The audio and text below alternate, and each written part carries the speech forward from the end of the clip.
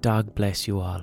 May dog lick your face and smother you in omniscient, omnipotent and omnipresent saliva. If you're a brand new listener, don't start with this episode. Consider going back to the start of the podcast or choose some earlier episodes. Embark on the same journey that everyone else has to get to this point. But don't just take it from here. It is July 2020,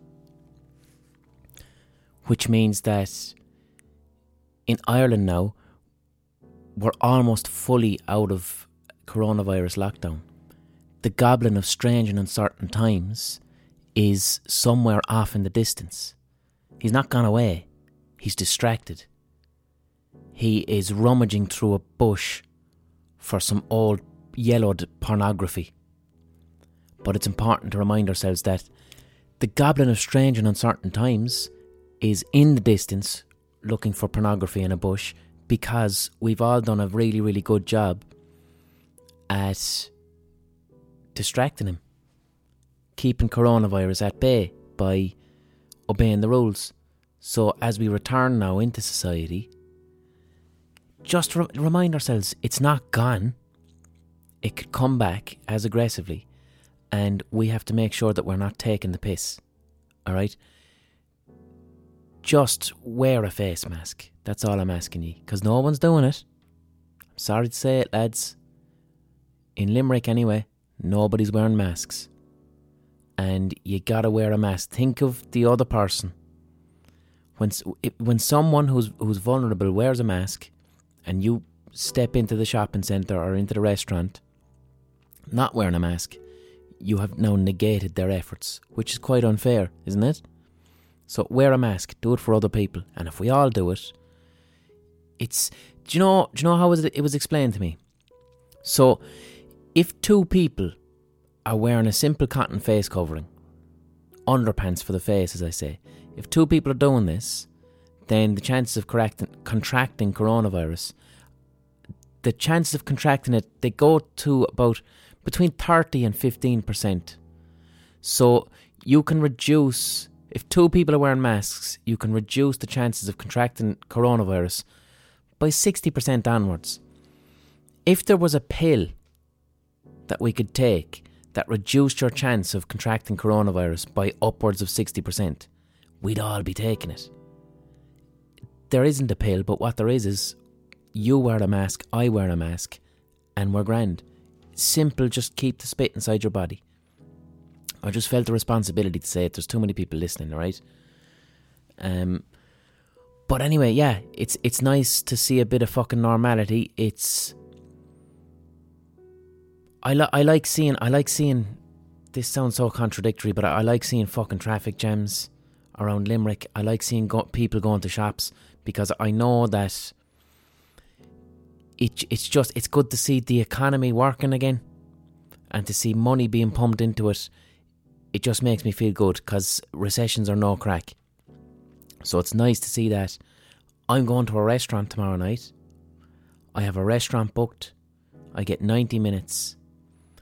I'm going to have a lovely, slow meal. I'm going to enjoy every fucking second of it. I haven't been to a restaurant in 3 months. I'm going to enjoy every second of it.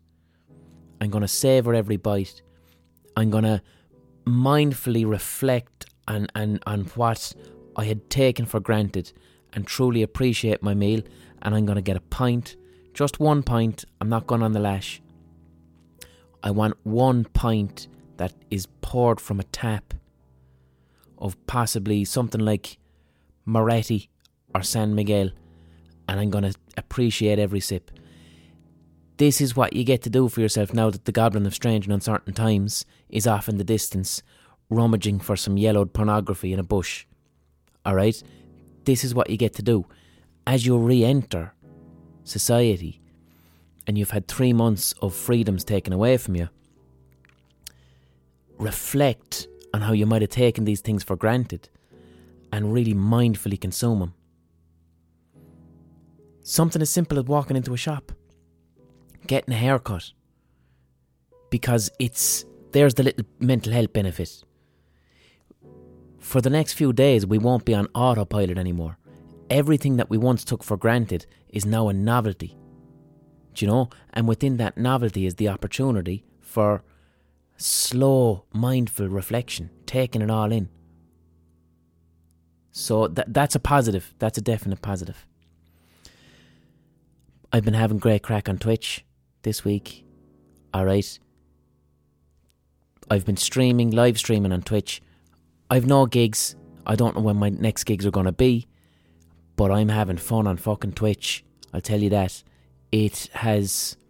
What I miss about doing gigs is connection with an audience. When I was doing gigs, I get to go somewhere. There's a load of people there. There's questions at the end. Sometimes I meet people. I really miss it. I really do miss it. But on Twitch, it's the closest thing without actual human contact. So, I think I went on Twitch 5 nights this week, playing video games. One day, on Sunday evening at like 3 o'clock, I just turned on Twitch, didn't play any video games, and just chatted to people. Just did a live stream and me just chatting, drank a cup of tea, did it for about an hour and a half and had lovely chats and spoke about a lot of things. It was Podcast Hug. It was Podcast Hug but live. And then other days I'm playing music, I'm writing live music. I'm really fucking loving it. Really enjoying it. So, twitch.tv/The Blind Boy Podcast. If you're wondering what I'm doing, it's live streaming. So it's like... It's like live TV. It's completely live. But I've got... It's not like Instagram Live where it's someone chatting into their phone. I have a proper studio set up with a decent camera and decent audio. The audio would be as good as this podcast. I can play video games. I can make music live. It's a proper live platform and you can chat with me. If you're in the comments, you can say, "What's the crack, blind boy?" And I might see your comment and I can chat with you in real time. And the community on Twitch is lovely as well. I also streamed to Facebook and YouTube because I was trying to get the vibe of... Because I'm new to streaming. So I was like, should I stick with Twitch? Or, like, I've got a Facebook page with 500,000 people, the Rubber Bandits Facebook page. YouTube page with about 100,000 subscribers. I was like, let's fucking see what the crack is. It wasn't as much fun as Twitch. The people on Facebook were just like, what the fuck is this? Because these are people who might have joined the Facebook for Horse Outside in 2011. So a lot of them were like, what is this? What are you doing? There wasn't any negativity, which is nice. No one said anything mean. That was nice. YouTube, actually, there was some mean comments on YouTube because there's a lot of anonymity in YouTube. But doing the live streaming on YouTube and on Facebook made me realise that Twitch is where I want to stay because it's got a very supportive, nice community and a culture of not being a prick, basically. So join Twitch. It's free. Join Twitch and subscribe to me. Twitch.tv /The Blind Boy Podcast. And I'm usually on at generally 9:30 Wednesday, Thursday, Fridays. But I think now I kind of just go on randomly too. So what I'd say is once you join Twitch, if you are subscribed to me, you get a little notification whenever I go online. And it's good fun. So what I'd like to talk about this week is... It's kind of a hot take. It's like a historical hot take. It's hot take territory.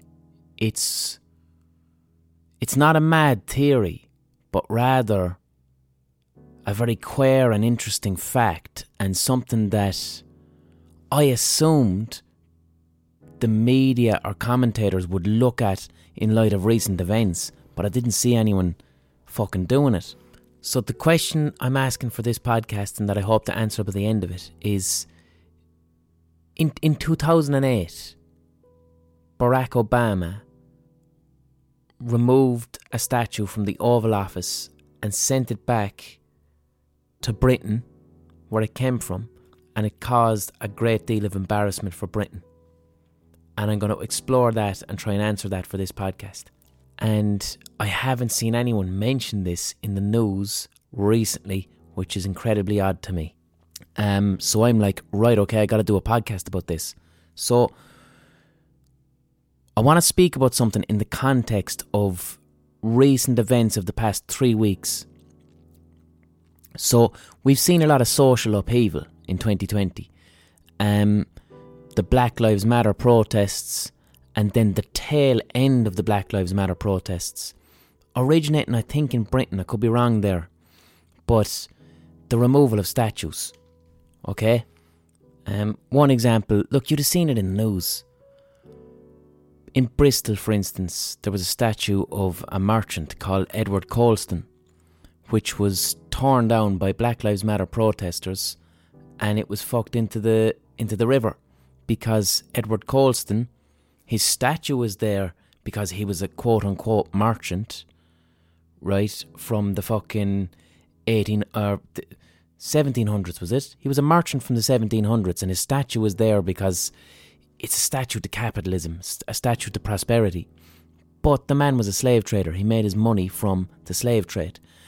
A lot of countries like Britain, Portugal, Spain, their great massive wealth comes from stealing the resources from other countries and also stealing the people of those countries.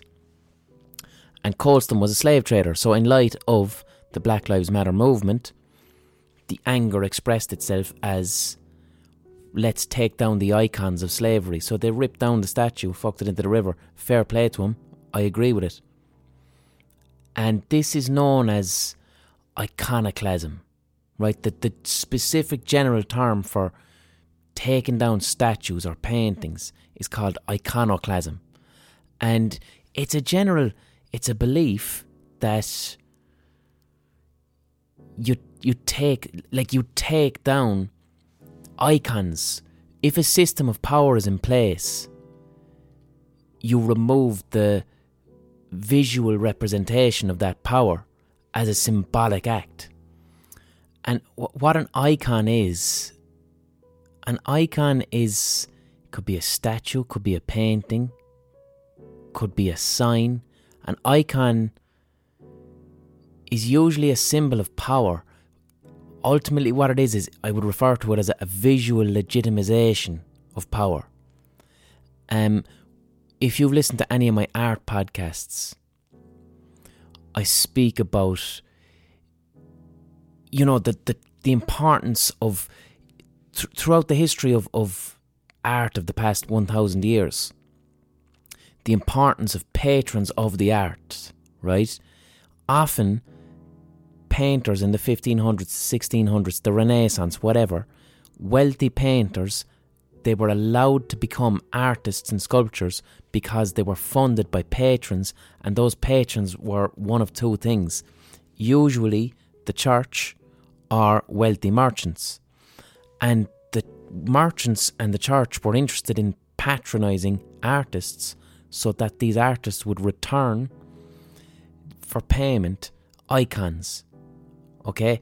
When you paint, when fucking Michelangelo does the Sistine Chapel, that's an icon for the power of and supremacy and legitimacy of Christianity. Whoever made that statue of Edward Colston in Bristol, it's legitimising. An artist had to make that. And I don't know who patronised that artist, but somebody with a vested interest in legitimising slavery and colonialism at the time had the Edward Colston statue made as an icon of this is okay. If at the time you're wondering, Jesus, there's a lot of wealth around here in Bristol, all these ships coming in, going to far parts of the world, and all this gold, you're just like taking that from Africa, yeah? You're just taking it. You're just saying that like Africa's yours, and all this gold and copper, you can just take that, yeah? And what about all these people, these African people that you have in chains and are bringing to America, and then there's a bunch of cotton coming back? That doesn't seem very right to me. It kind of seems a bit wrong. So the merchants then go, we need an icon. So here's a statue of Edward Colston to legitimise what you think is evil. And it's like, but he's got a statue. There's a fucking statue. He looks class. How could this be wrong? It can't be wrong. An icon exists. And another way to look at icons is they form part of what's known as the ideological state apparatus, which I've mentioned many times before.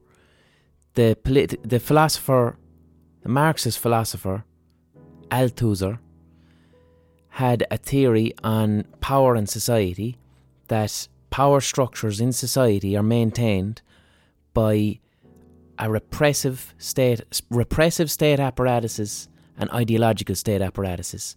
So the power structure is generally very wealthy people, capitalists, and then the people whose labour is exploited for that wealth, the massive working classes who are poor, and their labour is needed, their mass labour is needed to keep a small few wealthy. And the small few have to convince and cajole and coerce the larger working classes into agreeing into this system whereby their labour creates wealth for a small few. And so the repressive state apparatuses are the more obvious ones. Police, judges, courts, laws. Okay? I mean, workers' rights are quite a recent thing, but if you tried to go on strike in 1860s, there's a good chance that the factory owner would have a private militia to shoot you. Do you know what I mean? Workers' rights and the right to strike and unionise, these things had to be earned in a very bloody fashion. The repressive state apparatus was loosened slightly to give people the right to a 5-day week, or to not have to work 24 hours a day, or to keep actual toddlers out of the workforce. These things had to be achieved through blood. And then you've got the ideological state apparatus, which is the beliefs that a society kind of has about itself in order to maintain a power structure. It's a form of psychological control. When you see police, when you see the army, when you see judges, you see the courts, these are very obvious gatekeepers of a belief system. That's very obvious. There's a policeman, he enforces the law. There's a judge, there's a legislator, they make up the law. And the laws tend to benefit the very wealthy, okay, or the people who own property. But an ideological state apparatus is more unseen. It's the philosophies and psychology of how a society feels about itself, but as dictated by religion, the education system, and the media, but also iconography. Statues of slave traders being put forth as wealthy merchants, or, you know, Christ up on the cross as an icon of this is Christianity, this is legitimate, and you must follow these rules or there will be consequences. That's what icons do. And iconoclasm is the belief that when you destroy these icons, you actually can change the system in some way. Now, there's two ways of looking at it.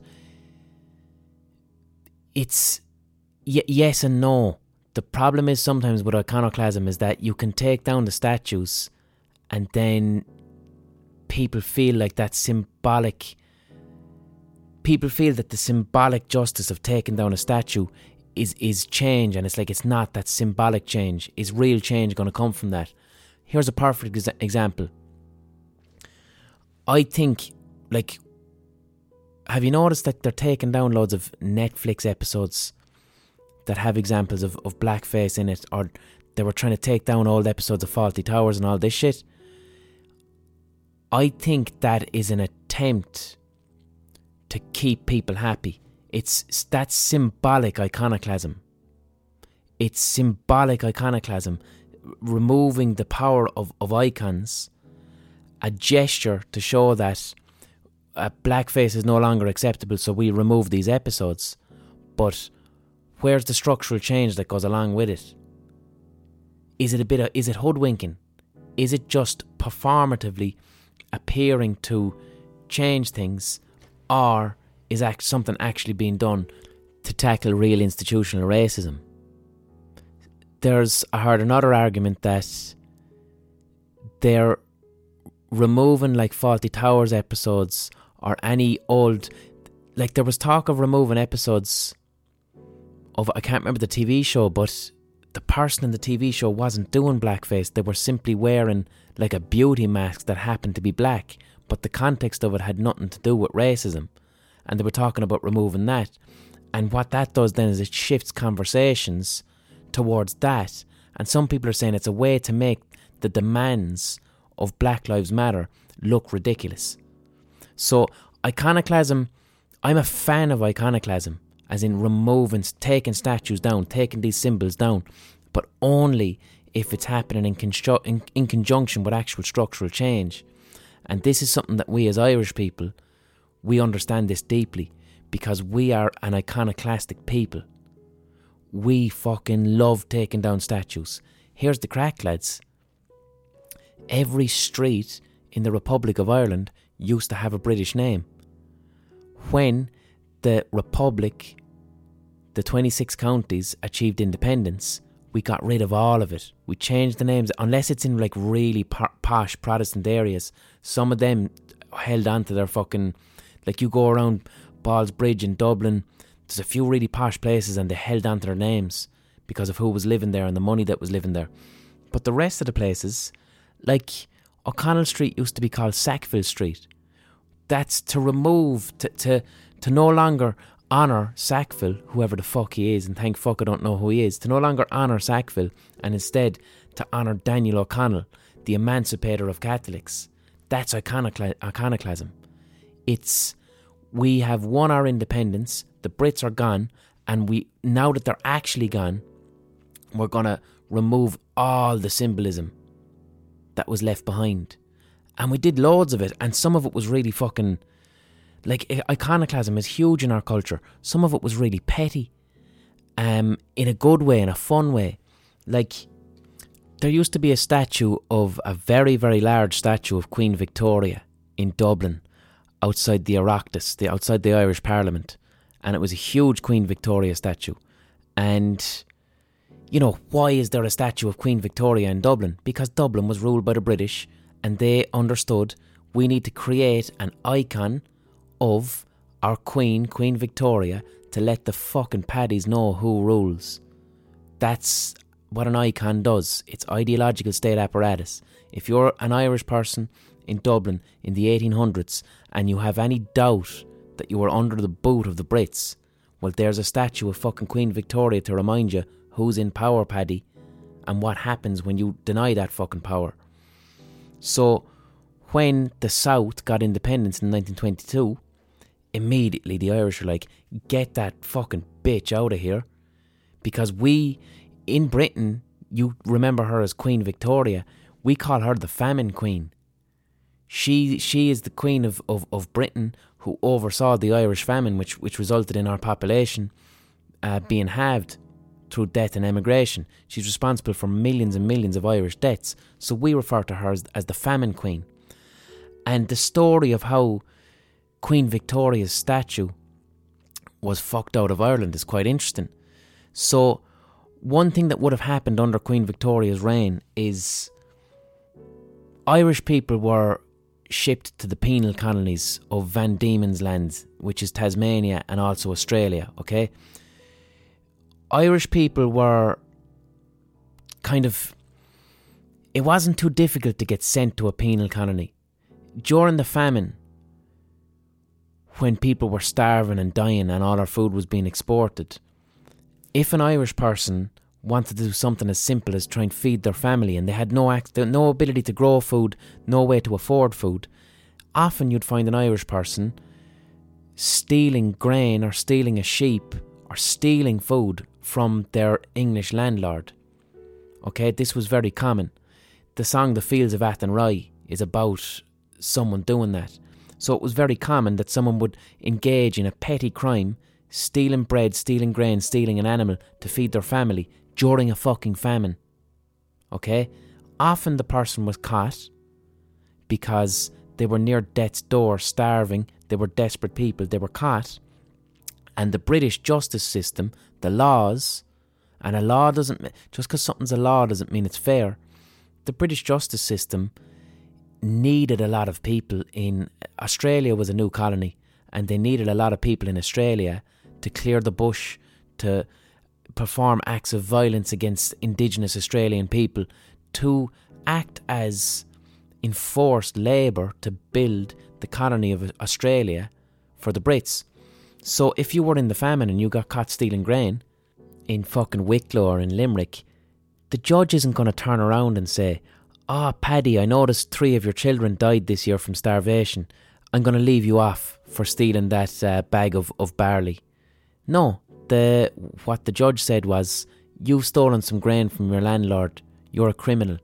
I sentence you to 8 years in Australia, working hard labour in a penal colony. And that's what they did to thousands and thousands of Irish people. So, that happened under Queen Victoria. That's why we call her the Famine Queen. If you went to Australia, you were there under Her Majesty's pleasure. You were shipped to Australia. So what the Irish basically did is we removed the statue of Queen Victoria. She stayed in a warehouse for years, right? And then someone thought, let's fucking ship her to Australia. Because Australia is still part of the Commonwealth. And so if you're in Sydney now, listening to this now, head down to George Street, and there's a big sandstone building called the Queen Victoria Building, and in front of this building is a giant statue of Queen Victoria that was once in Dublin. And as a piece of, I love that. It's iconoclasm in that it's the destroying of an icon, the removal and destroying of an icon, but that's performance art. That's not simply busting the statue up or destroying it. Someone had a good old think and sent Queen Victoria on a ship to Van Diemen's Land on a symbolic journey. And nobody knows that, but if you're Irish and you're in Australia, and I'm guessing there's Irish people, because loads of us are still in Australia to work there, and I guarantee you there's Irish people who work near George's Street and they hate having to walk past that statue because they know what she represents. So if you're one of those Irish people and you walk past Queen Vic on George's Street, know that she's there she's there. She had to embark on a journey of shame on behalf of your ancestors. Think of it that way. That's not a proud statue for the Aussies to go, our Queen Vic. No. She was taken out of fucking Dublin when the South got independence and sent on a ship to represent the journey that was so many fucking Irish people did to try and feed their families. So that for me there, that's such beautiful poetic iconoclasm, In 1922, in Galway, there was a statue of a chap called Lord Dunkelin, who was like Galway's in the west of Ireland, so the west of Ireland has always been, now Galway's doing alright for itself now, but the west of Ireland has traditionally been very barren, poor place. So Lord Dunkelin was this Anglo-Irish landlord who had a huge amount of wealth in the area. His brother was an absentee landlord, which was someone who owned a huge amount of land and plantations with people renting on it and being absolutely exploited. So the landlord class were hated in Ireland because they were seen as parasites. So in 1922, the people of Galway rooted up this statue of Lord Dunkelin and dragged it through the streets of Galway, playing fucking tunes as this act of performance, and they fucked him into the ocean. And as they fucked him into the ocean, they said, "Let it go, boys," and may the devil and all rotten landlordism go with it. And they played a song, "I'm Forever Blowing Bubbles," as it sunk to the bottom of the sea. We also have a tradition of violent iconoclasm. The Queen Victoria thing, sending her off to Australia, is beautiful and poetic. Fucking your man there into the sea in Galway, there's a poetry to that and a musicality to it. But also, as I mentioned, Sackville Street, now O'Connell Street. We had Nelson's Pillar on O'Connell Street well into the 60s. This huge pillar in the centre of O'Connell Street in Dublin, and it is a pillar, and atop the pillar is, or was, a statue to Admiral Nelson. Again, a reminder of British imperialism up above atop a pillar, looking down on the people of Dublin to tell them, we're in power and you better not challenge it because we're up on pedestals. That's what icons do, that's what statues do. Ideological state apparatus. And it became quite offensive to a lot of Irish people for Nelson's pillar to still be there. It's like, we've changed the names of the fucking streets. Why is Nelson's pillar still there? So in 1966, now the irony actually as well so in 1966, which was the 50th year anniversary of the 1916 Rising, which is, if you're not from Ireland, the 1916 Rising was an armed rebellion that happened in Dublin in 1916, and it was hugely important in the south of Ireland becoming independent. But in 1916, Nelson's pillar, which is near the GPO where 1916 happened, where the main 1916 Rising happened, Nelson's pillar actually protected the 1916 rebels from British gunfire, ironically, because it was, as they were escaping the side of the GPO to go down Moore Street, Nelson's pillar right there stopped a bunch of bullets from hitting them. So there's a great irony about how Nelson's pillar protected the 1916 rebels. But in 1966, it was still up, and one night, it was the same night that Bob Dylan was gigging. Bob Dylan would have been at the height of his fucking career in 1966. That was Highway 61 Revisited or Blonde on Blonde. He was gigging in Dublin that night, and I think the gig, he heard it in his hotel room. I'm not 100% sure about that, but Dylan mentioned it afterwards. He heard this huge explosion. The IRA blew up Nelson's pillar in 1966 on the 50th anniversary of the 1916 Rising. Blew it to fucking smithereens, put bits of it all over the city streets. No one was injured. But that's violent iconoclasm. We have subversive iconoclasm, where an icon isn't, an icon of British power isn't destroyed or taken down, but a new icon is created that acts in defiance of the British Crown. I'm talking about the Free Derry corner up in Derry in the north of Ireland, which is still under control of Britain technically. They didn't get to take down statues or change names of streets in the way that Free State people did. So up in Derry in, I think this was the 60s if not the early 70s, the areas of the Bogside and the Cregan, which are hugely Catholic areas in Derry, because of violence from the British Army, from the British police, from Unionist communities, because of violence against the Catholic communities, and in a similar way to, we say, the Black Lives Matter protests at the moment, the Catholic community basically couldn't rely upon the police to protect them. Simple as that. The police were violent, brutalistic aggressors. Okay? This is the same community who in 1973 British soldiers shot 27 unarmed innocent protesters who were protesting for their civil rights. 14 people shot dead, murdered by British soldiers.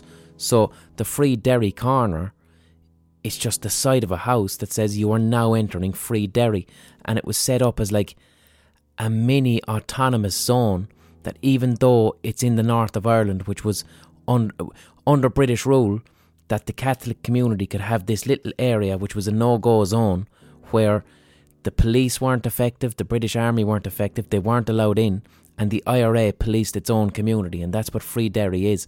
And that's that wall, and the murals as well, the Republican murals, that's iconoclasm. Because, yes, it's creating an icon, but it's creating an icon in defiance of British power. So that's an act of iconoclasm.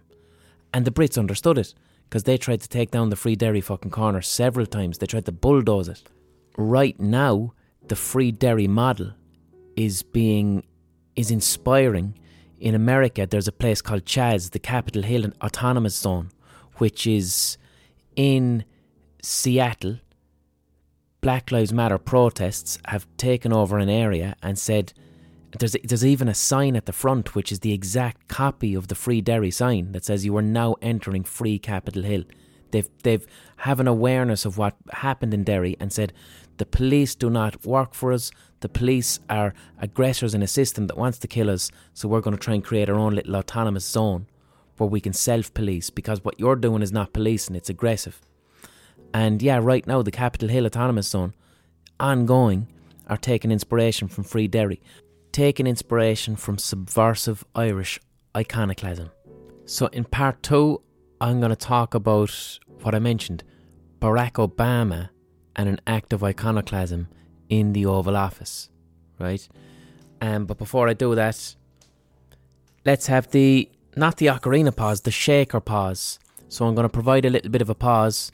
If you're new to the podcast, I have a pause halfway through so that an advert can be digitally inserted by Acast, and I don't want to shock or surprise you.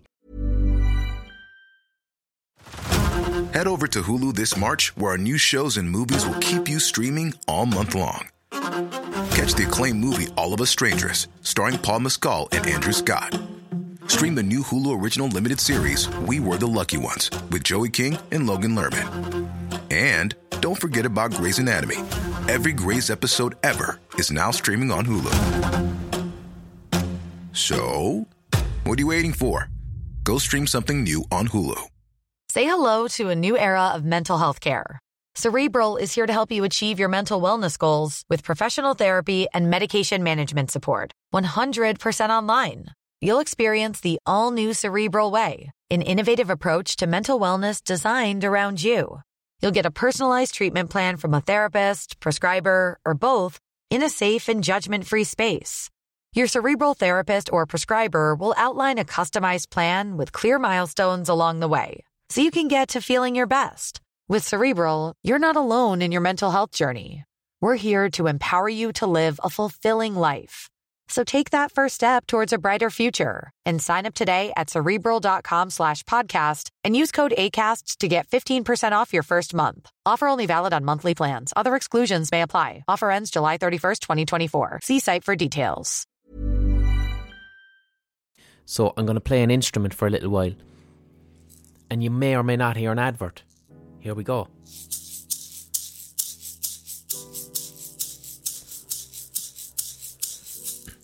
That was the shaker pause. You may or may not have heard an advert. So this podcast is 100% independent, and it is supported by you, the listener, via the Patreon page. How it works really is, look, right now, society's returning back to normal. Lots of people are going back to work. I'm not. Okay, I'm an entertainer.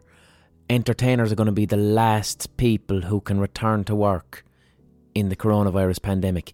I don't know when I can do a gig again. Alright, it could be a long, long time away. So I've lost a huge portion of my income. My only source of income now is this podcast and the Patreon page, patreon.com/The Blind Boy Podcast. So if you're listening to this podcast, if I'm entertaining you every week, all I'm asking, please pay me for the work that I'm doing. Okay? This is my job. It's my career. The Patreon income is how I pay my bills. Please pay me for the work that I'm doing. All I'm asking for is a cup of coffee or a pint once a month. That's it. Once a month. Patreon.com/The Blind Boy Podcast. If you can't afford that, you don't have to. Chill out. Someone else is going to pay it for you. Alright? But if you can afford that, if you can afford me to give me a coffee or a pint once a month, you would be doing me such a massive favour, and you're paying me for the work that I'm doing. It's a fantastic system. It gives me security in my life. And the Patreon is the only source of income that I have now. I've no diversified income. It's hugely important. Also as well, once a month, I pick a patron at random, and I send them in the post a one-of-a-kind hand drawing just for them that's signed. No one else will have this, a one-of-a-kind hand drawing. So think of it almost like a raffle. If you become a patron of the podcast, there's a chance that you will get a one-of-a-kind original piece of art from me. So have a consider of that. And thank you to everyone who is a patron as well. Thank you so much to everybody. It really means an awful lot to me. It keeps me going. It keeps the podcast regular. I can't stress that enough. Thank you so much. Okay, moving on. Of course, like and subscribe to the podcast, right? Write a pleasurable review of the podcast. All these things. Recommend it to a friend. Come join me on Twitch, twitch.tv/The Blind Boy Podcast. Look at me live streaming several times a week. These are other ways that you can just be sound to me if you enjoy the work that I'm doing. So the big thing that got me wanting to do this particular podcast on iconoclasm and removing icons and statues and what it means to power was obviously the news, like I mentioned, a lot of talk of statues. But one instance that happened in 2008 when Obama first went into the Oval Office, and I haven't seen it being fucking mentioned in the fucking news. So what happened was, when George W. Bush became president of the United States, which was in, was it 2000, was it? I think it was about 2000, but George W. Bush anyway, he liked Winston Churchill. He viewed George W. Bush, who was a fucking terrible president, an absolute prick who invaded Iraq, an illegal war. I mean, Jesus, look, the fella looks like a saint now compared to Trump, but George W. Bush was pretty bad. And he liked to think of himself as an anti-fascist. And as a result of this, he admired Winston Churchill. So he got his hands on a bust of Winston Churchill that was made in 1946, head and shoulders, and he had it placed into the Oval Office for the entire term of his presidency. Then in 2008, Barack Obama becomes president. And America and Britain have always had what's known as this special relationship. A very strong allyship and a support of each other, right? And it's a huge thing in American and British diplomacy. This special relationship has kind of fallen to shit a bit underneath Donald Trump. It really is at the lowest it's ever been since World War II, because Trump is so insular. It might slightly improve now because post-Brexit, the Brits want to get a lot of American bleached chicken and do some trade deals, so that might improve. But the special relationship between Britain and the US, which was very much solidified in World War II, okay? Something like Churchill's bust in the White House is a big deal. That's a huge deal. And when George W. Bush put it in there, it's the iconography of that statement. The icon of Churchill says, I am the President of the United States of America, and here I have a former British Prime Minister in the fucking Oval Office. So therefore his values represent American values, and American icon, the icon of America is quote unquote democracy. It's not fucking democracy, it's brutal capitalism. But America uses all these icons of prosperity and freedom and capitalism to just be a modern form of colonialism, you know.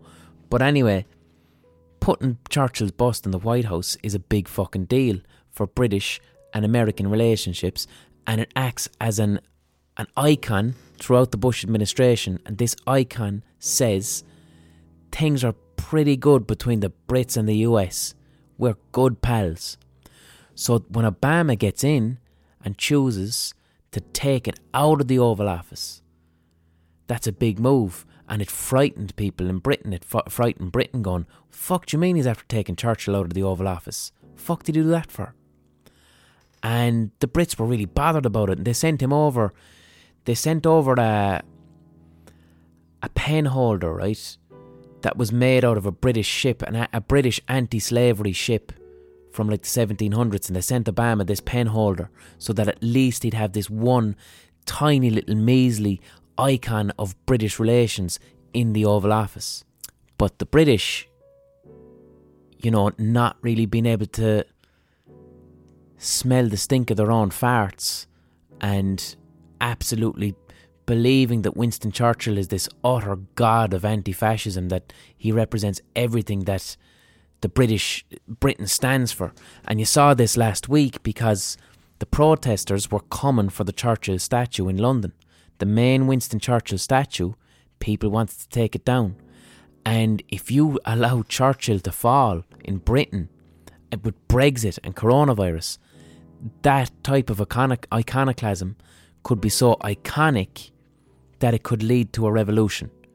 You can't allow Churchill to fall in London, then anything, it's a free-for-all. That's the power of icons. Much like Churchill himself understood during World War II, during the Blitz. Churchill, when London was burning under fucking German bombs, Churchill said to the head fire marshal in London, if St. Paul's Cathedral goes on fire, I will have you executed. Churchill understood that, yes, London can be bombed to bits, but if the dome of St. Paul's Cathedral is allowed to burn, then he loses control of society, to the point that the head fireman would be executed if it happened. So the firemen in London during the Blitz worked night and day to make sure that St. Paul's Cathedral, the icon of St. Paul's Cathedral, would not fall, because what this would have meant for the British people. And we saw it last week with them putting a box around Winston Churchill's statue so that protesters couldn't take it down, because of what that would have meant. Like, you have to remember, in 2000, Winston Churchill was voted by the people of Britain the greatest ever British person, the greatest ever Briton. He is seen in Britain as the great anti-fascist. The British believe that Winston Churchill beat Hitler. Okay?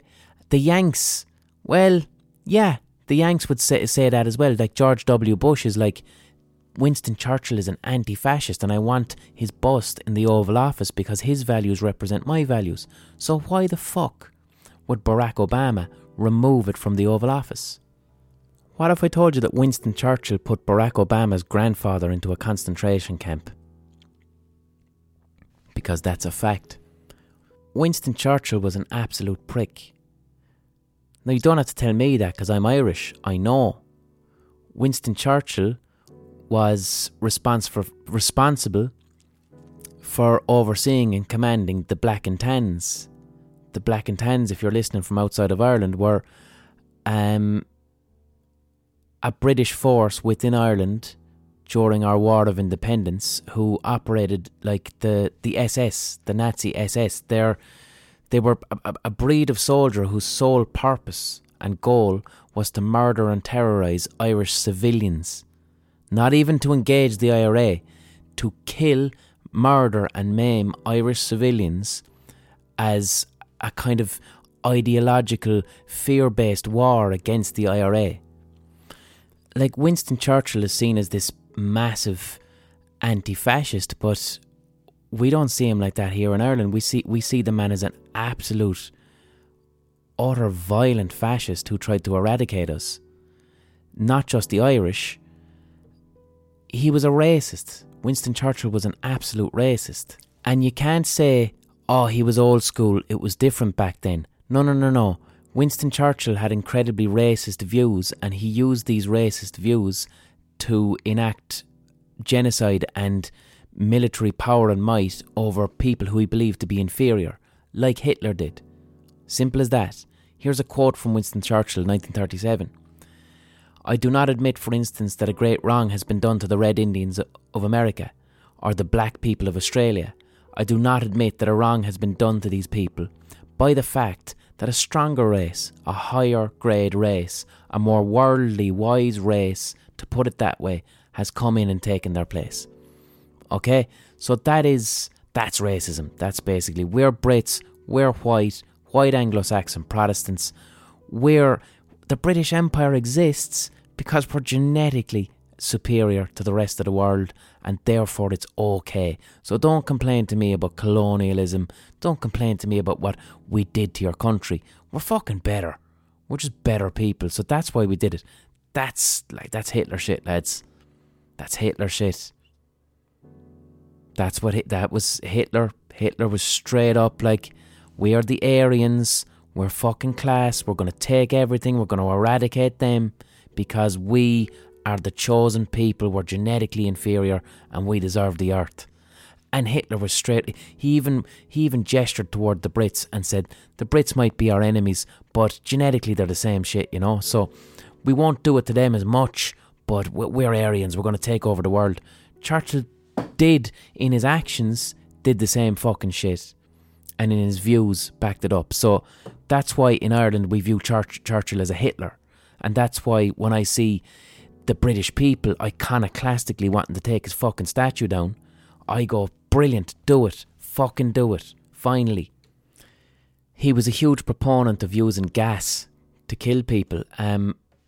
Not only like the evilness of using gas as a weapon of war, but specifically it being okay depending on who he was using it on.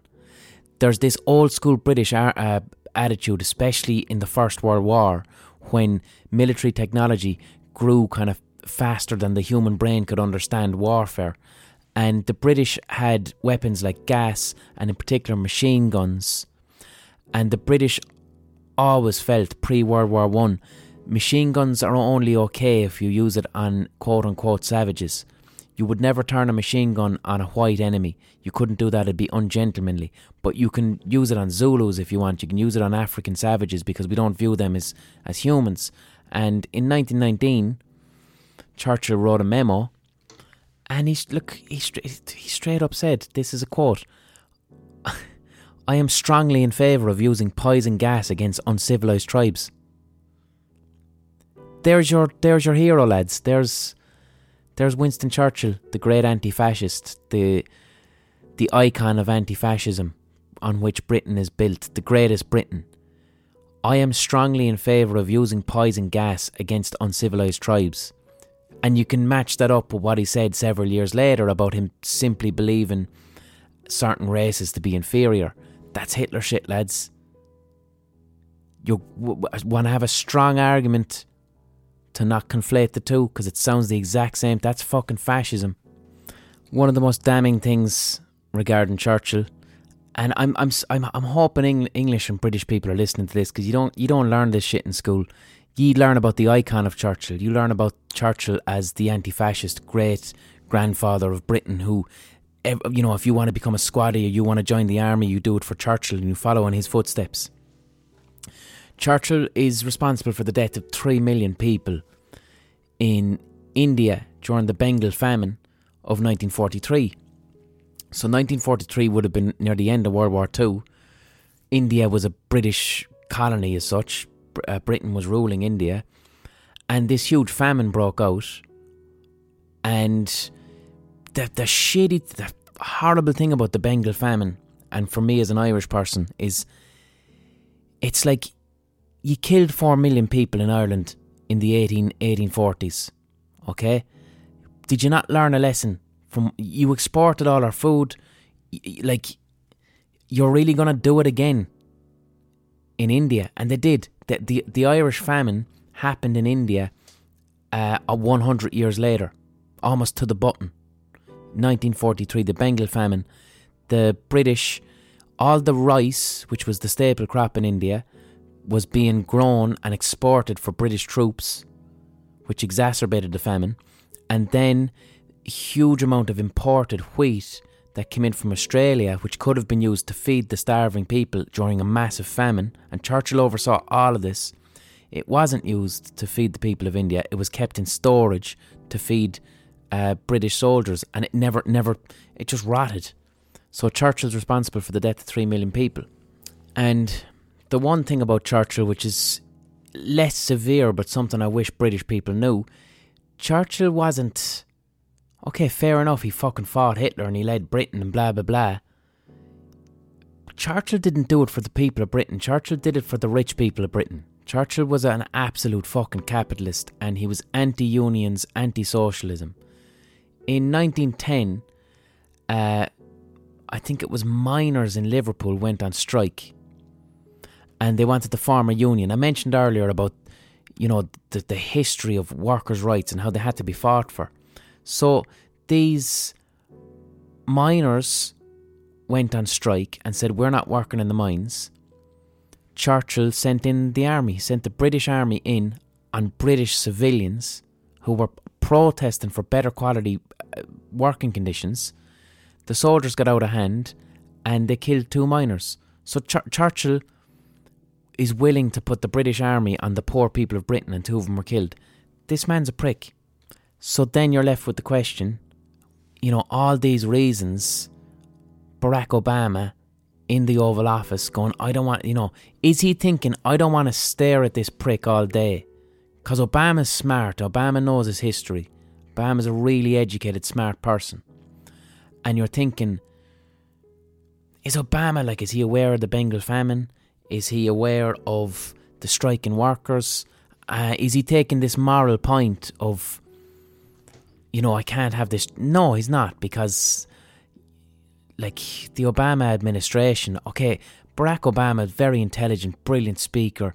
The greatest thing Obama ever did, in my opinion, is he made the world feel safe. When Barack Obama went, we'd all love to hear Obama talking about coronavirus. We'd love to, he had this ability to communicate and make us feel like there's a responsible adult in charge. I can relax. We don't have that at the moment with Trump.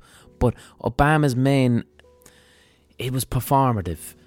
Obama, look at his history of drone strikes, man. He was fucking sending drones, bombing an entire wedding in Yemen just to get one person in Al-Qaeda, So I don't believe Obama was disgusted by what Churchill was doing, because Obama is the leader of an evil empire too. But here's the thing. Obama's grandfather, his name was Hussein Onyanga Obama. And Hussein was a Kenyan man. He was a British soldier. He had, Britain, Kenya was owned by Britain. Kenya was a British colony, okay? And he had fought for the British as an allied soldier during, I think, both fucking world wars. Yeah, Obama's grandfather fought in both world wars for the British. And by 1949, he was a cook. He was about 50 at this point. He was a cook. But what happened, right, is after World War II, Britain ruled Kenya, and Kenya started going, we wouldn't mind a bit of fucking independence. It became known as the Mau Mau Uprising. And the Mau Mau Uprising, it'd be a little bit like the 1916 Rising. It was kind of a short, explosive act of rebellion, and only 32 British colonists were killed. But the Brits had seen this shit in Ireland before, and they just went nuts and completely overreacted to it. So the Brits are terrified of, right, the Kenyans are going to rebel, they're going to overthrow colonial powers, what do we do? A lot of shit that the Brits did, they'd already practiced it in Ireland. We're the closest fucking neighbour, they've controlled us for 800 years, they've practiced a lot of it. So what they did was, the Brits kind of identified what Kenyans would be a danger. Well, certainly the ones that were in the army fighting with us, because we showed them all of their techniques. You have to remember, in Ireland in 1922, the likes of General Tom Barry down in West Cork, Tom Barry, invented what is modern guerrilla warfare against the Brits. Tom Barry was a former British soldier who fought for the Brits in Iraq, and he used what the Brits had taught them to organise flying columns to fight the British at home. So they'd already seen sometimes our former colonial soldiers get wise and realise that we're actually pricks and use our own tactics against us, and that's really dangerous. So the Brits figured, what if this happens in Kenya? Okay, let's round them up. So the British rounded up 80,000 Kenyans who they believed to be a threat. And this is what happened, and this doesn't get spoken about. The British had concentration camps. Huge concentration camps in Kenya, like Hitler had. And whose idea was this? Churchill, Winston Churchill, the great anti-fascist, had concentration camps in Kenya where 80,000 people were sent into. And these concentration camps, it was industrialised torture. Like a concentration camp is industrial torture and suffering, often with a weird sexual element to it. And Hussein Obama, Barack Obama's grandfather, spent, I think it was 4 years in one of Winston Churchill's concentration camps, where on a daily basis he had his testicles squeezed by iron rods. British soldiers were sexually torturing him for fucking years in a British concentration camp in Kenya. And Winston Churchill's Kenyan concentration camps, they killed 25,000 people. And these were like, they picked 80,000 men who they thought might be a threat, often ex-soldiers. These people hadn't done any crimes, and they put 80,000 people in here, tortured them sexually, industrialised concentration camp violence, and the torture was so much that 25,000 died. So when Barack Obama gets into the Oval Office, when he sees Winston Churchill, that's what he thinks. Why the fuck wouldn't he? His fucking grandfather. The man who fucking had rods poked into my granddad's balls every single day for 4 years. And I want him on my fucking desk. Now I'm the most powerful person in the world. Not a fucking hope. So Obama, the legend was that Obama sent it back to Britain. He didn't. He just took it out of the office. But that was iconoclasm. He removed, taking the bust of Winston Churchill from the president's office and moving it out into the hall. That's a big one. In terms of iconoclasm, that's pretty big, because it threatens the special relationship. So I believe Obama did it. Now, Obama is a very diplomatic individual. Obama will never say a word that's remotely emotional. He's very clever. You'll never catch Obama out. So Obama has been challenged on it and asked, and he's just said, no, I love Winston Churchill. No. Winston Churchill was a great man. I moved it out because, look, I wanted to make room for a new... I think he replaced it with Martin Luther King. And he just said, look, you can't have an office with too many busts in there. I wanted to put Martin Luther King in there instead. I've no problems with Winston Churchill. Didn't mention anything about his grandfather. But, come on. He tortured his fucking grandfather in a concentration camp. Obama's not going to say that. He's too diplomatic. But that's what happened. And moved it out into the hallway. No one brought that up in the past week. Fucking Churchill's statue being encased. People wanting to rip it down. Brits going, why would you hurt Winston Churchill? What did Winston Churchill do? He hated Hitler. He beat Hitler. And there was protesters protecting. They were protecting Churchill's statue, right? These far right cunts protecting Churchill's statue, saying we're protecting Winston Churchill from the protesters. He defeated Hitler. While they were also doing Sieg Heil Nazi signs at the police. So these hooligan far right were doing Hitler fucking Sieg Heil while saying we're defending Churchill because he defeated Hitler.